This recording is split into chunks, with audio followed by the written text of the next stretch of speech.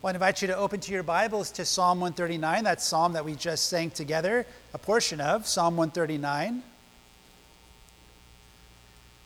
We're coming to the close of our summer series in the Psalms. Next Lord's Day, God willing, will be our final sermon in the Psalms from Pastor Taylor. And today we'll consider Psalm 139, a beautiful psalm of David that reflects the personal care and love and intimacy of our God that he has with us. You can find it on page 974 in your Pew Bible, Psalm 139, beginning with the superscription, "For the director of music of David, a psalm. O Lord, you have searched me, and you know me. You know when I sit and when I rise. You perceive my thoughts from afar. You discern my going out and my lying down. You are familiar with all my ways. Before a word is on my tongue, you know it completely, O Lord. You hem me in, behind and before. You have laid your hand upon me. Such knowledge is too wonderful for me, too lofty for me to attain. Where can I go from your spirit? Where can I flee from your presence? If I go up to the heavens, you are there. If I make my bed in the depths, you are there. If I rise on the wings of the dawn, if I settle on the far side of the sea, even there your hand will guide me, and your right hand will hold me fast. If I say, surely the darkness will hide me, and the light become night around me, even the darkness will not be dark to you. The night will shine like the day, for darkness is as light to you. For you created my inmost being. You knit me together in my mother's womb. I praise you because I am fearfully and wonderfully made. Your works are wonderful. I know that full well. My frame was not hidden from you when I was made in the secret place, when I was woven together in the depths of the earth. Your eyes saw my unformed body. All the days ordained for me were written in your book before one of them came to be.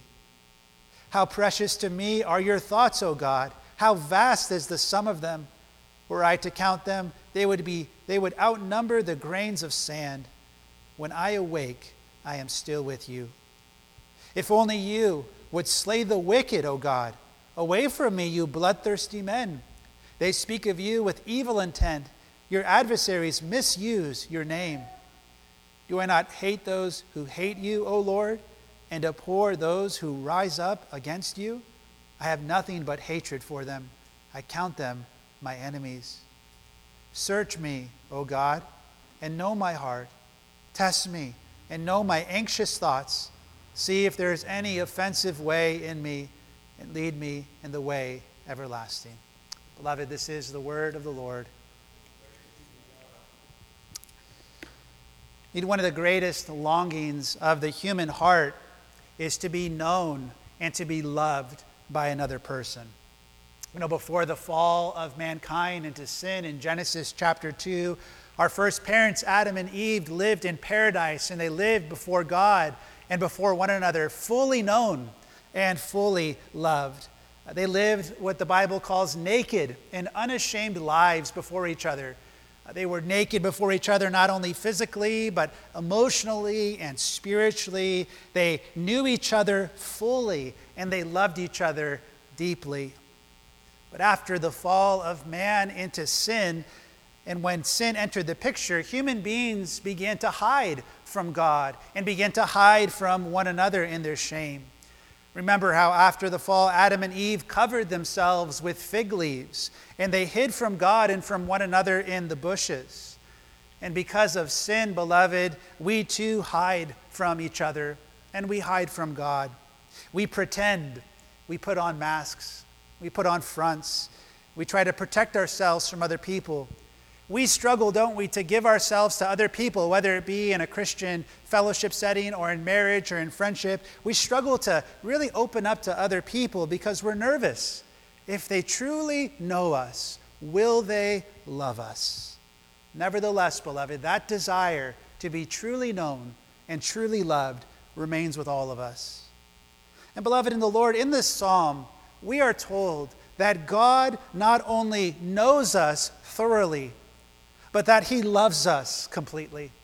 Nothing about us is hidden from his sight, and there's nowhere where we can escape from his holy presence. But in Jesus Christ, he looks upon us in love and in mercy. And this knowledge causes David to praise God and to marvel at who he is. And this morning we want to join in that marvel with David. We want to look at 4 different sections of this psalm as we meditate upon it. There's 4 sections that show us the character of God in our response. The first 3 reveal the character of God. And these are big theological words, but we're going to unpack them in the psalm. You might have heard them before. The first thing that we see about God is his omniscience. The second thing we see is his omnipresence. The third thing we see is God's omnipotence. And then we see David's petition in light of these things. And so, beloved, let's look at our first point as David marvels at who God is. And first, we're told about God's omniscience. David says, notice in verse 1, "You have searched me and you know me." Omniscience means that God knows all things. Children, God knows all things. In the words of one scholar by the name of A.W. Pink, he says, God knows everything. Everything possible, everything actual, all events, all creatures of the past, present, future. He is perfectly acquainted with every detail in the life of every being in heaven, in earth, and in hell. Nothing escapes his notice. Nothing can be hidden from him. Nothing is forgotten by him. He never errs, never changes, and never overlooks anything. Beloved, God has never learned anything. Many of you children are going to school to acquire knowledge. Well, God never had to develop in his mental capacities. God has never said, "Eureka, I've discovered something new." He is never surprised. He is never caught off guard. He knows all things at all times perfectly. And notice for David, God's omniscience is not some abstract doctrine, but it is a practical truth that comforts him. Because God doesn't know all things in general simply, but he knows his children. David says, "You have searched me, and you know me." What does God know about David? And what does God know about us? Well, David tells us God knows about our ordinary day-to-day lives. "You know when I sit down and when I rise up." God is connected with our daily tasks, beloved. We might feel forgotten in the mundane things of our life, like caring for children in the home, going to school, going to work. But God sees us, and God cares for us. Remember the story of Hagar from Genesis chapter 16. She became pregnant, you might remember, instead of Sarai, Abram's wife. And she flaunted her pregnancy in front of Sarai. And Sarai became angry. Sarai began to persecute Hagar. So Hagar fled to the wilderness. But God sought out Hagar, and he assured her of his blessing. And he promised that she would have a son named Ishmael. And Hagar rejoiced because God visited her in her affliction. And she said this in Genesis 16, "You are the God of seeing, for truly I have seen him who looks after me." Well, for David, God had seen him through every season of life. God saw David in seasons of persecution, as we've thought about. He saw David in times of repentance when he was humbled to the dust. He saw David in beautiful times of worship. And notice this psalm is given to the director of music, to the choir master, because this is a psalm that we'd be taught to all of God's people, reminding Israel, reminding the church that God sees all of us as well, not just David, but you. Whether you are in a season of prosperity today, rejoicing, or whether you're in a season of poverty today, God sees you. He knows your paths. He knows your thoughts. He knows the words on your tongue. He knows what's going through your mind right now. And the question is, how does that reality not frighten us to death? Right? It should humble us, the all-knowing nature of God, but how does this reality not frighten us to death that God sees everything? Well, look at verse 5. We see comfort here. David says, "You have laid your hand upon me."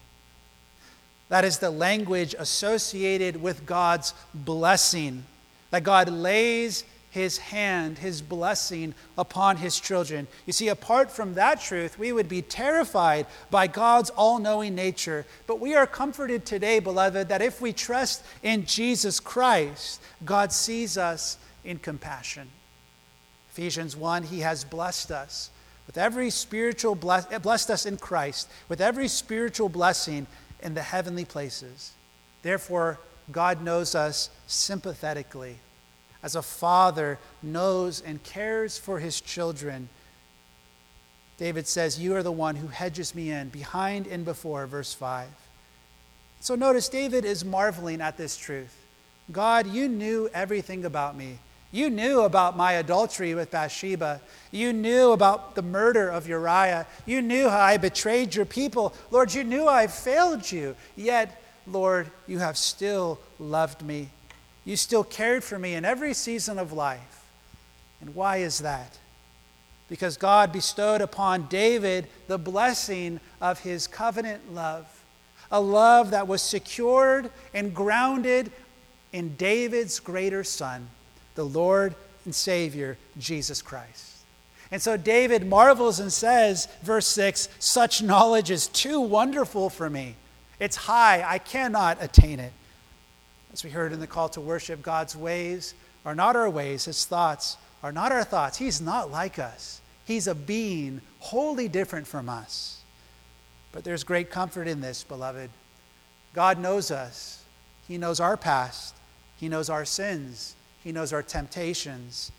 Yet he has set his love upon sinners like us in Jesus Christ. And today, if we're anxious about the future, and we're anxious because we don't know all things, we don't know how the future will look for us, we could put our trust in the God who knows all things perfectly and who is acquainted with all of our ways. And we could worship him. We can say with Paul from Romans 11:33, "Oh, the depth of the riches and wisdom and knowledge of God, how unsearchable are his judgments and how inscrutable his ways." And so we see God's omniscience and how it comforts David. He knows all things. But notice the second point, God's omnipresence. This means that God is everywhere present. We see this in verse 7. "Where can I go from your spirit? Where can I flee from your presence?" God not only knows all things, but he fills all things. Because God is everywhere present, we can be confident that we are never alone. God is near to his children. David says again, "Where can I go from your spirit? Where can I flee from your presence?" These are words, beloved, that have comforted Christians in so many various ages of church history. And David doesn't ask this question because he wants to flee from God or he wants to escape him. No, he is simply marveling at this reality that everywhere he tries to go, God will be there. And I want you to see in the scriptures, notice, he gives us 3 different escape routes. And he shows us, look, if I tried to escape you in any of these 3 ways, I would still see your comprehensive care and your presence would be there. Verse 8, "If I go up or down, you're there. If I ascend to heaven, you're there. If I go down to the depths," the word here is Sheol in other translations. David says you're there.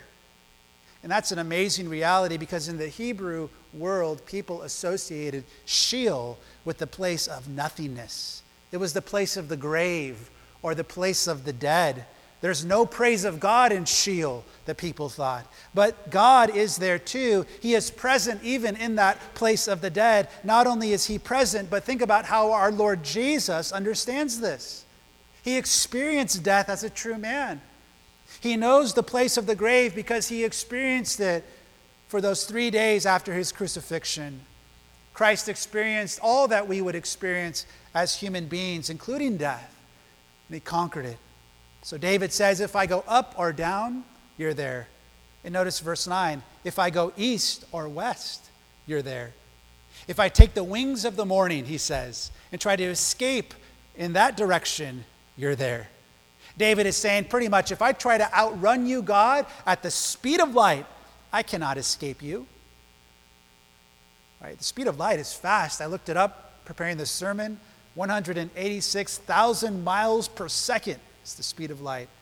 And David is saying, even if I could go that fast, I could not outrun you. God fills up all the space between the east and the west. Think of Jonah, who tried to escape when God called him to preach in Nineveh and to call them to repentance. He tried to outrun God, and he tried to escape God's call. But what happened? He ended up in the belly of a great fish. But even from the depths of the great fish, where Jonah prayed and Jonah called out to God, God was there. And God heard his prayer for deliverance. So if I go up or down, David says, you're there. If I go east or west, you're there. And lastly, notice the other thing he says. He says, even if I'm covered by darkness, you are with me. In verse 11 there, the darkness refers to all the powers of evil, sin, Satan, death, and the powers of hell. And as we've been working through the Psalter, we've been reminded that David has gone through dark times. There were times when he was greatly afflicted. Psalm 22, why have you forsaken me? Psalm 10, why are you standing so far away? Psalm 13, how long, O Lord, will you forget me forever? Like Job of old, David had been afflicted by many bitter providences, and he lost those things that were precious to him. But here, notice, beloved, towards the end of the Psalter, as he looks back on all of the darkness of his life, he's saying that even in the darkness, God, your presence has been with me, and you have transformed my darkness into light. Why? Verse 12, for even the night shall be light about me, because the dark is not dark to you. Praise God for that. The dark is not dark for God. Children, when we have to go into a room and it's dark, maybe at nighttime, we have to turn on the lights in order to have the light illumine that dark room. But when God goes into a dark place, he is the light. His presence is light and life. And so when he comes into those dark situations of our life, his presence brings light and comfort. And so David says, Lord, even if I'm covered in the darkness of my sin, or I'm covered in the darkness of this fallen world, or I'm covered in the darkness of bad circumstances, Lord, you will be there with me to uphold me and to guide me. Beloved, even the darkness cannot hide us from God. And as Christians, we know the light of God's presence ultimately in Jesus Christ. Think about this. The God who is everywhere present became local. He became a baby in the darkness of Mary's womb for 9 months. The light of the world came. And at the end of the life of our Lord Jesus, the light of the world was covered in the darkness of our sin. Our sins were laid upon Jesus at the cross as he paid for him. The powers of evil conspired against him for our sake. And this was so that Jesus could secure for us salvation, and he could secure for us God's love, so that we could know that in every season of our life, the darkness will not cover us from God, but he will be with us to deliver us. Romans 8, because God gave over his own Son, nothing in heaven or on earth can separate us from the love of God in Christ Jesus our Lord. God knows all things. God is everywhere present. And then David says a third thing here that brings him comfort, beloved. God created him. There's 2 words here that are connected in this text that show God's power. The one that we might know that's common is omnipotence. He's all-powerful. But there's another word connected with that, omniscience, and that is his almighty power to create. And that's what we see here. Notice, the knowledge of God about us is based upon the fact that he created us. David says, "For you created my inmost being," verse things. How can you know me and be there with me? For, verse 13, you created my inmost being. God not only created this world and all things, but the psalmists focus on how God created us. And throughout these verses, God is portrayed as a master artisan, someone who makes something with his hands. And he made each and every one of us. And notice God here, he doesn't make any junk. Verse 14, I praise you, for I am fearfully and I'm wonderfully made. Even in the darkness of our mother's wombs, we were in the hands of God, beloved. And God was personally forming us as our creator. He was forming our minds. He was forming our personality. He was forming our gifts. He was forming our limitations. He was forming our skin color. He was forming our gender. Everything that makes you today is not an accident, but God made personally. We are not self-creators. We don't create ourselves. But David is marveling at the fact that we're made by an all-wise God who is good. Notice, beloved, this psalm, all throughout these verses here, it puts value on human beings, even at the very beginning stages of our life, reminding us that what is in the womb of a mother is a person being fearfully and wonderfully created by God. I love what he says here. Your eyes, verse 16, notice this. Your eyes saw my unformed body or unformed substance. Even when we were fetuses, right? Not yet fully developed, God saw us and he gave us purpose and he gave us meaning. Here's a very important truth, beloved. Human value is not based upon any certain level of development or how much we're able to contribute to society or this world. But value is bestowed upon us by our Creator, even from the very beginning of our life. That he gives us life and he gives us purpose and he gives us meaning. Your eyes saw my unformed body. All the days ordained for me were written in your book before one of them came to be. To be a little sensitive here too, beloved, this means that God also saw every miscarried child that never got to see the face, that we never got to see face to face. God saw them. God knew them. And we could be comforted in God's covenant promises and of God's covenant love to be a God to us and to our children, even those children who never got to see the light of day. See, as Christians, as we read a psalm like this, we are reminded about how we celebrate life from the womb all the way to the end, because God has bestowed upon us value as those made by his image and made by his hand. Do you see, beloved, as we read this psalm and how it points to God's love and his care for us? Verse 17 and 18. David says, how precious to me are your thoughts, O God. How great is the sum of them. If I could count them, they are more than the sand. This is a statement of faith. This is a statement of faith in God's precious care. God, you created us. You set up our lives. You know me through and through. And David is praising God. In verse 18, notice he says, when I awake, I am still with you. Some say maybe the psalmist here is, talking about physically waking up from this dreamlike state, or maybe from sleep or slumber. But I think that some commentators are right when they say perhaps this is a reference to life after death. That after we sleep the sleep of death, when we awake from that grave in the resurrection, we will be with God.